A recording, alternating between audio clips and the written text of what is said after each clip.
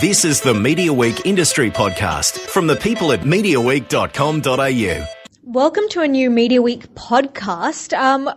In the last podcast, James Manning, the editor of Mediaweek, threatened to do a bit more publishing podcasts, and I thought we'd keep the promise going. So we're here at the Bauer Media office on Park Street in Sydney, and today I have with me the new editor-in-chief of Gourmet Traveller, Sarah Oakes. Hi, Sarah. Good morning. How are you? Good. So you were I was just looking at your history, just, stalking you a little bit on LinkedIn. What haven't you done? You've been at Pack Mags when you started off, Foxtel, K-Zone, Total Girl, then moved to Bauer for Girlfriend, for Clio, and then Fairfax for Sunday Life and Daily Life. Jesus Christ, you've been all over the workshop, haven't you? Well, I like to think I have progressively got older and, based on Gourmet Traveller, definitely more sophisticated as I've gone. So it's been quite a lovely progression. I was about to say, as your career, as you've matured in your career, so have the titles that you've worked on, because legit, you started on, Foxtel, taking that out. You started on children's titles, then got to the teenager, young adult ones, and then, hit the adulthood titles with Sunday Life and Daily Life, and now the Gourmet Traveller. But in between, you were in Washington, D.C. What were you doing there? I took off to DC because my husband got an incredible job there. And I went over, I was doing a lot of freelance writing. I spent most of my time travel, freelance writing. I volunteered on the Hillary Clinton campaign. We all know how that ended. And I had a baby. So it was pretty busy 2 years. It was a lot of fun. It was an interesting time to be there. We kind of got there just as Donald Trump announced, and on the morning he won the election, we decided it was time to come home. So it was a neat little trip to, America's capital. It had nothing to do with the loss of Hillary Clinton? Oh, it had everything to do with that. Yeah, we just looked at each other that morning and were like, who are these people? Let's go back to Australia.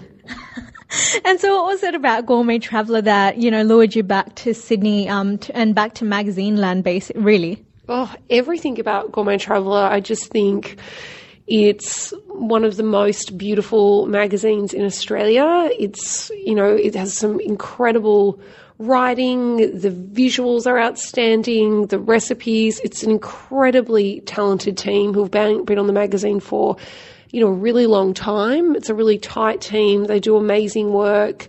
And, to be honest with you, there has just never been a more exciting time to be working on a food magazine. Food has incredible social currency right now.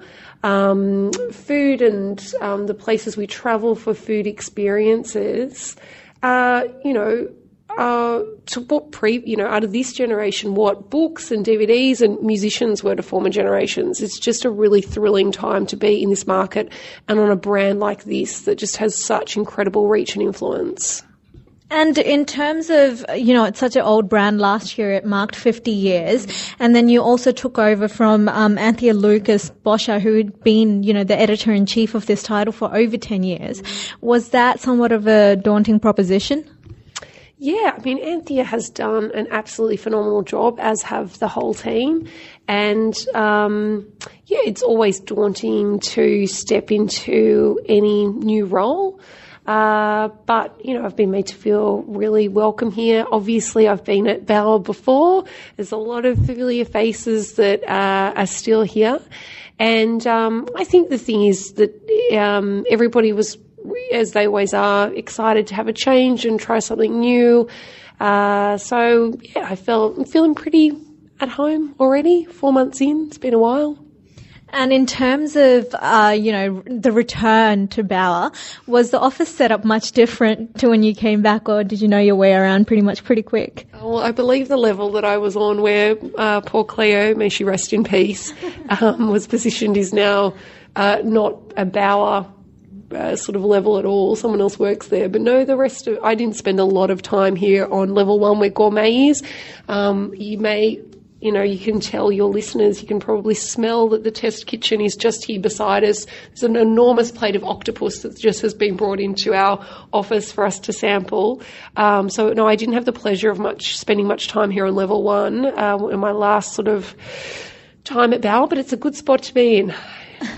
sorry to keep you from trying that octopus, but a couple of, depending on when you're listening to this podcast, Sarah, you're going to have a busy week next week, 3 events coming up. The first one being the restaurant awards that, are really well known for Australian Gourmet Traveller on Wednesday night.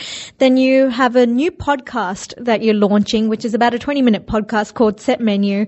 And then on Friday morning, again, you have a breakfast with the advertisers. You were telling me earlier that you're doing some sort of a writing. Oh, yeah. Oh, and you missed one of the events that I really want to highlight, which is the Thursday. You can never have too many things going on in one week. Thursday too is our on sale of our New Look Gourmet Traveller, and to celebrate, we are actually bringing Loon croissants to Sydney for the first time ever. So these are these cult croissants the New York Times said are possibly the best in the world. For the first time, they're going to be available outside of Melbourne. We're going to be giving them out for free in Sydney if you have a copy of the new Gourmet Traveller as a way to celebrate our new look. So, sorry. And the question was about our podcast? No, the question was about your writing, because you told me just before we... No, I was going to get to the new look soon, but before that, you're doing writing. You're writing, and I got excited because a lot of editor-in-chiefs don't get to write, but you said it was a different sort of writing. Yeah, I'm sorry, I misled you. I am writing, but I'm just writing some speeches. Obviously, we've got our restaurant awards on Wednesday night, so I'm working on what we're going to say to launch that event. And then Friday morning, we're having all of our most valued clients in one room to present the New Look Gourmet Traveller, and I'm also working on a speech to tell them the story of what we've changed and why we've changed it. So that is the writing. I wish I could tell you it was a luxurious 10-page spread on Uzbekistan, but that's not what I'm doing. Do you get to do much of those 10-page spreads, or even a 1-page, or do you have to kind of be satisfied in the editor's letter that you get? No writing for me at this stage. We've been pretty busy, as you can imagine, with a cluster of events this week and a redesign. We've just put to bed our Chinese issue, a vegetarian cookbook, and our restaurant guide. So perhaps in the future some writing, but certainly not today. Now, going back to a point that you made earlier, you've, relaunched the magazine, redesigned it. Just, comparing the pair in terms of what you had before and what's coming up on shelf this month on Thursday. You've taken the Traveller from the bottom of the Gourmet tab and put it into the middle, lost the Australian there. Obviously that gives you a new real estate. Now, is this something, the redesign, is this something that you initiated when you came in to put the Sarah stamp on the magazine? Oh, I don't think it's a Sarah stamp, but look, there's a couple of significant changes that we've made to the magazine, and one of the things that I really wanted to do was to increase the prominence and visibility of travel within the magazine, particularly because so many of our clients come from the travel sphere. It is a section that is at the back of the magazine, and it's kind of all grouped there, and I wanted to see more integration between the food and the travel, and the change of the logo reflects that change that you'll see inside the magazine. So it was a nice way to package and showcase that change. And the change to the logo, as you mentioned, just gives us some fantastic cover real estate in that right-hand corner where our brand name was kind of hanging a little awkwardly. We have had the logo like this in the past, so it's not a brand new logo you haven't seen before. This lock-up of the logo has existed, but this is it's a new font. And was this a project that you initiated, or was it something that was ongoing when you joined? No, I think that the team upstairs on the management level were looking for a new editor who was going to come in and do a redesign and, a reposition of the title. I think that was always the game plan. I think, whoever ended up in this chair would have been expected to do the same thing. Right. And in terms of the sections inside, I've heard that you'll see more of politics as well. So what's that about? How does politics have anything to do with food, for example, which is what you're known for? And now that you mention also travel, which I can see the links between, but how would you tie in political content to your magazine? Oh, I think maybe that's been a little bit misinterpreted, but something I like to say is that, food is political, whether we're talking about food waste, whether we're talking about immigration and how it affects the culture of our food, whether we're talking about 457 visas and the impact that they have on restaurants. You know, politics and food do intersect in places, and I think that there is a rich mine, you know, for stories there for us. One of my focuses is to invest in long-form narrative food storytelling. So really great yarns about the Australian food scene and the people behind us. And I don't just mean profiles on chefs. I mean an incredible story about a dishwasher at Neil Perry's new restaurant. I don't have that story. But I want to really broaden out how we tell stories and who we tell them about. And some of those stories will be political because food is a political issue. So I think that perhaps a press release along the way has been misinterpreted, and you might have been expecting to see Malcolm Turnbull or Barnaby Joyce in those first few pages. I can assure you that won't be happening. But it is, you know, an area of food storytelling that we'll be playing in. Look, Barnaby Joyce could feature on your pages now that politics. Who knows what will happen? He may not be a politician next week. We don't know. None of us know. You could bring in some kiwi dishes that he's done. It's true. That's true. Yes, good one. Pavlova, kiwi fruit. And in terms of the sections and the different features, what can the reader expect from the redesigned edition of the mag?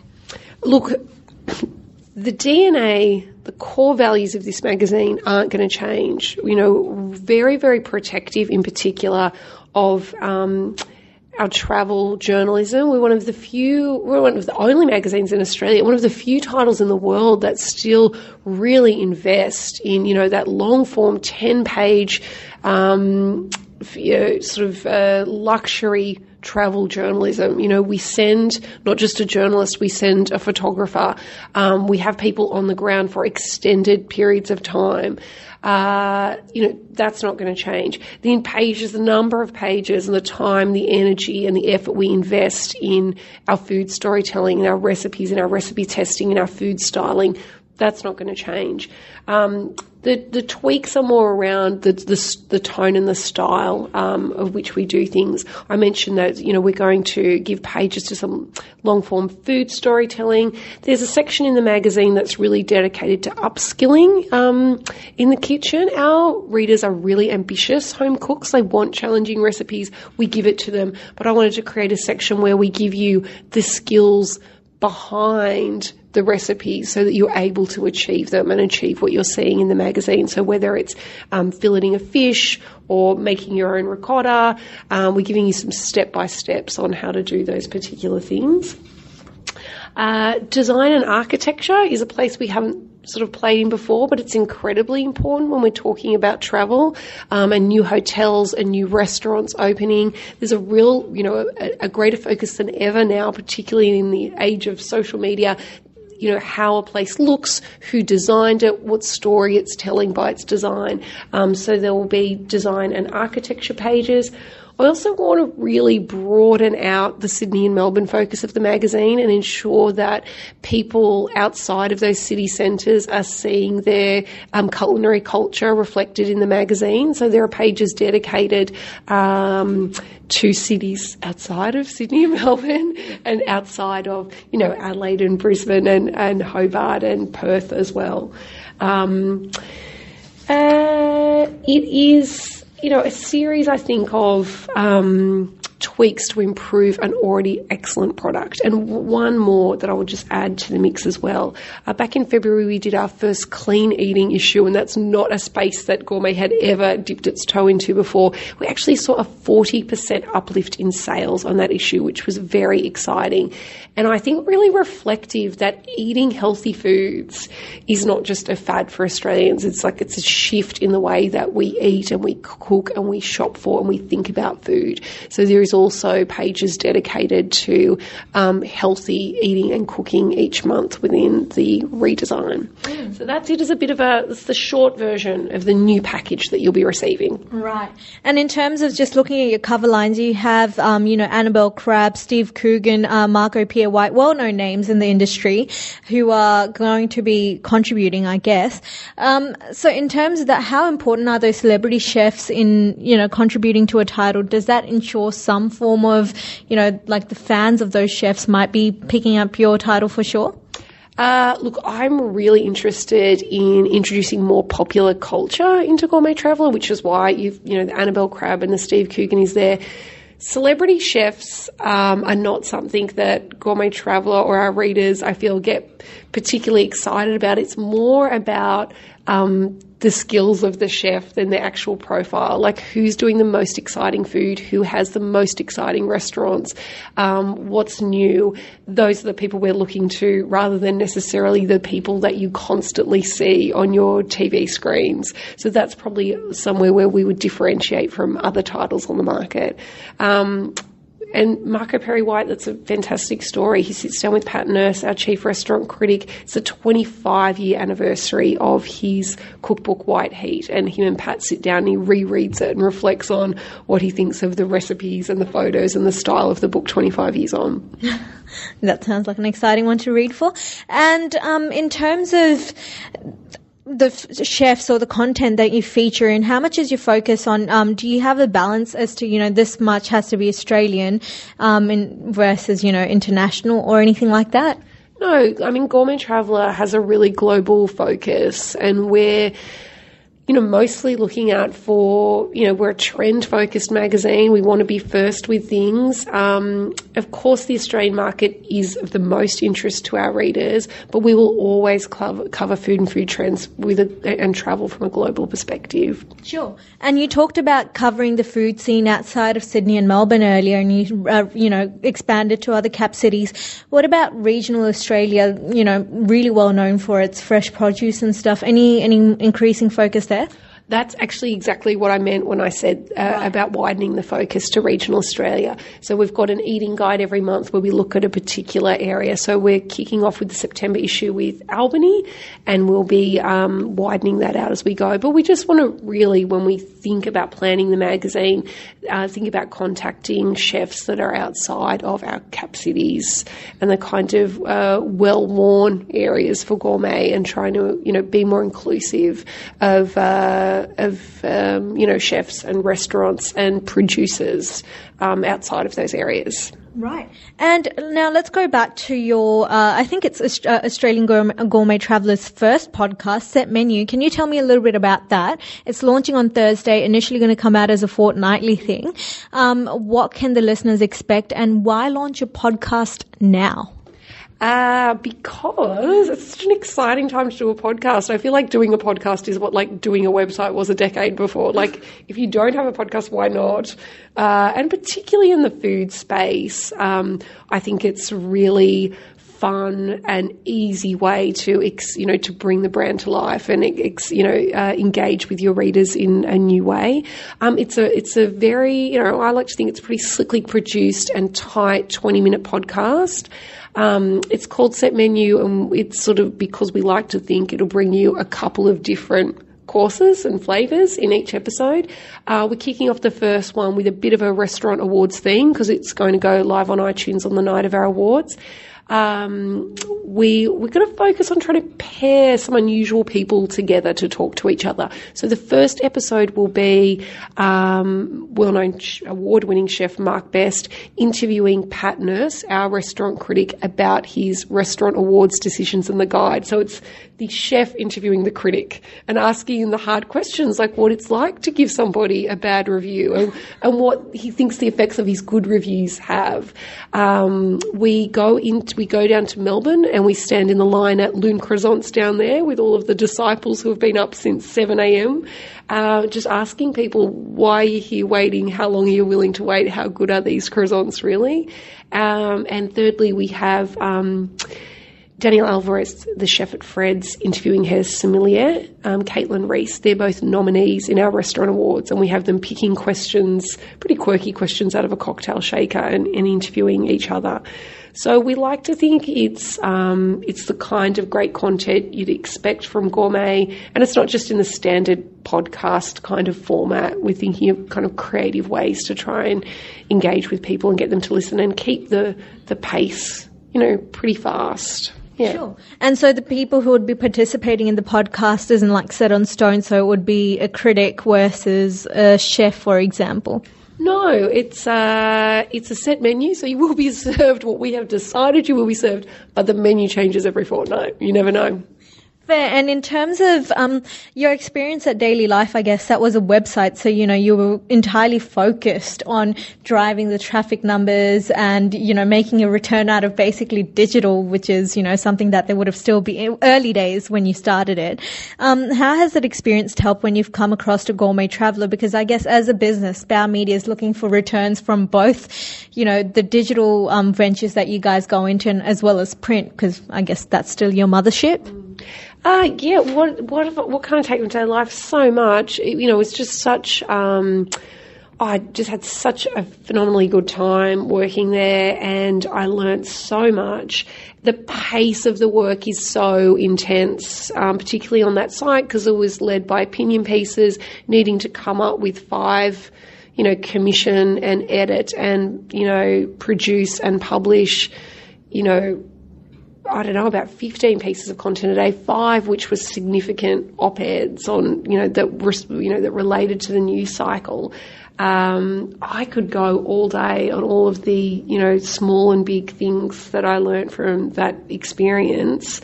But I think it certainly kind of helps you to adjust your thinking about story selection, because you have a really deep understanding of what makes people click, what makes people stay on an article, and I hope that helps me to inform what will make people spend, $10.95 on a magazine. And you did mention that you were going to stay dedicated to the long narratives that you do in the magazine. Now, in terms of how you translate that to the digital space, I guess, would you be willing to put up the content from the 10 pages onto a digital platform, or is that not really, No, we absolutely can, and we absolutely do. And I think that there is absolutely a market for long-form stories online, and particularly with the style of audience and reader that Gourmet Traveller attracts. And if the writing is good enough and the pictures are engaging enough, then people will stay and engage. And look, that's not something I'm saying from my gut. That's something that I know from experimenting while being an editor of a very successful website. And in terms of your video, how do you tie that in with what you have to offer on magazine as well as your content online? Video is critically important, and in the food space, it's a lot of fun. It can be very creative. There's a lot of different ways we can execute video, and it really appeals to people. So it's a really great space to play in when you're a food brand. Right at the beginning of this podcast, just going away from Gourmet Traveller a bit, you mentioned that you're part of the Hillary Clinton campaign. What was that experience like? Now, a person who's been in kind of the midst of all of it, it would have been. Oh gosh, we're taking a tangent away from Gourmet.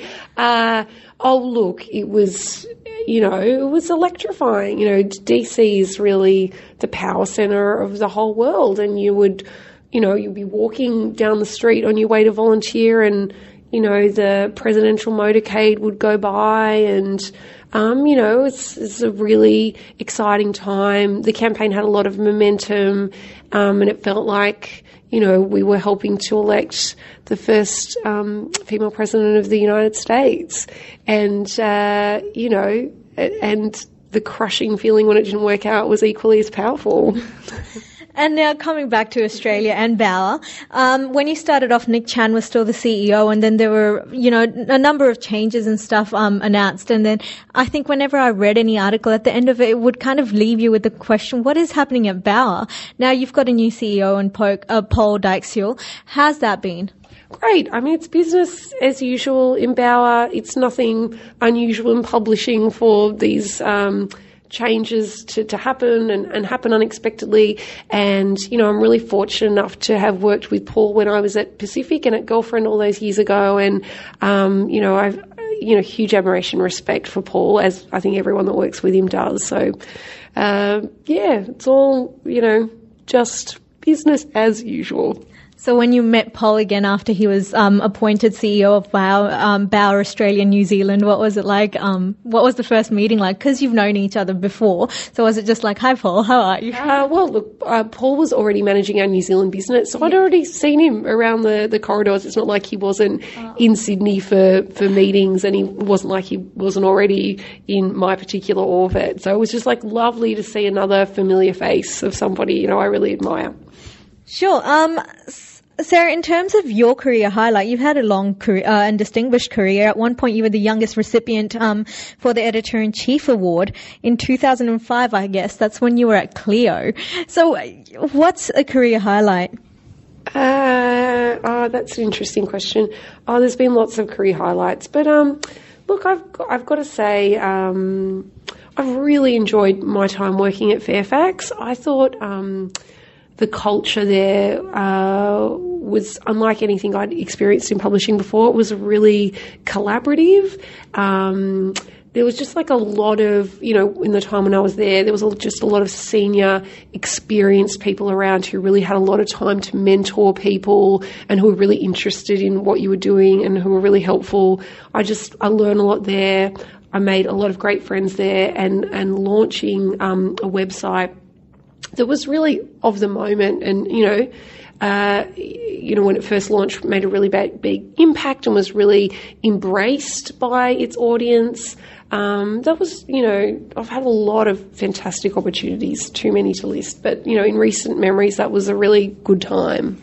And then I guess coming back to print, when everyone's, kind of portraying the picture to be doom and gloom, is there much pressure on in terms of delivering the returns for a title? Because obviously as a business, the execs would be looking at, what titles are viable and which ones aren't.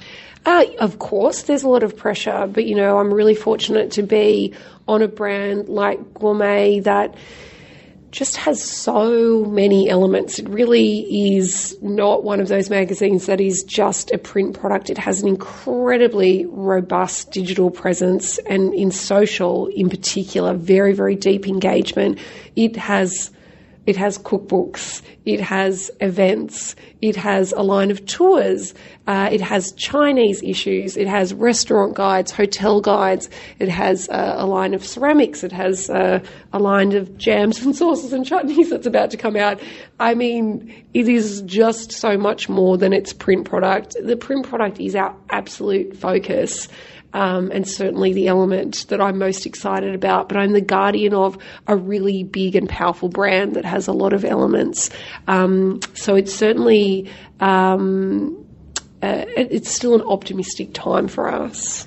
And I'm not too sure, how fluent are you in terms of Chinese? That's a good question. Not at all.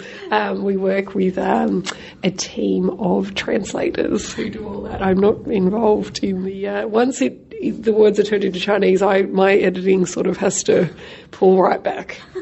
So what was it like editing a title in a language that you don't understand? It has its own sort of challenges, but we just put our faith in the translators, and we've been doing it for a couple of years now, and we've not had any complaints, so I will just have to assume that they are doing an excellent job.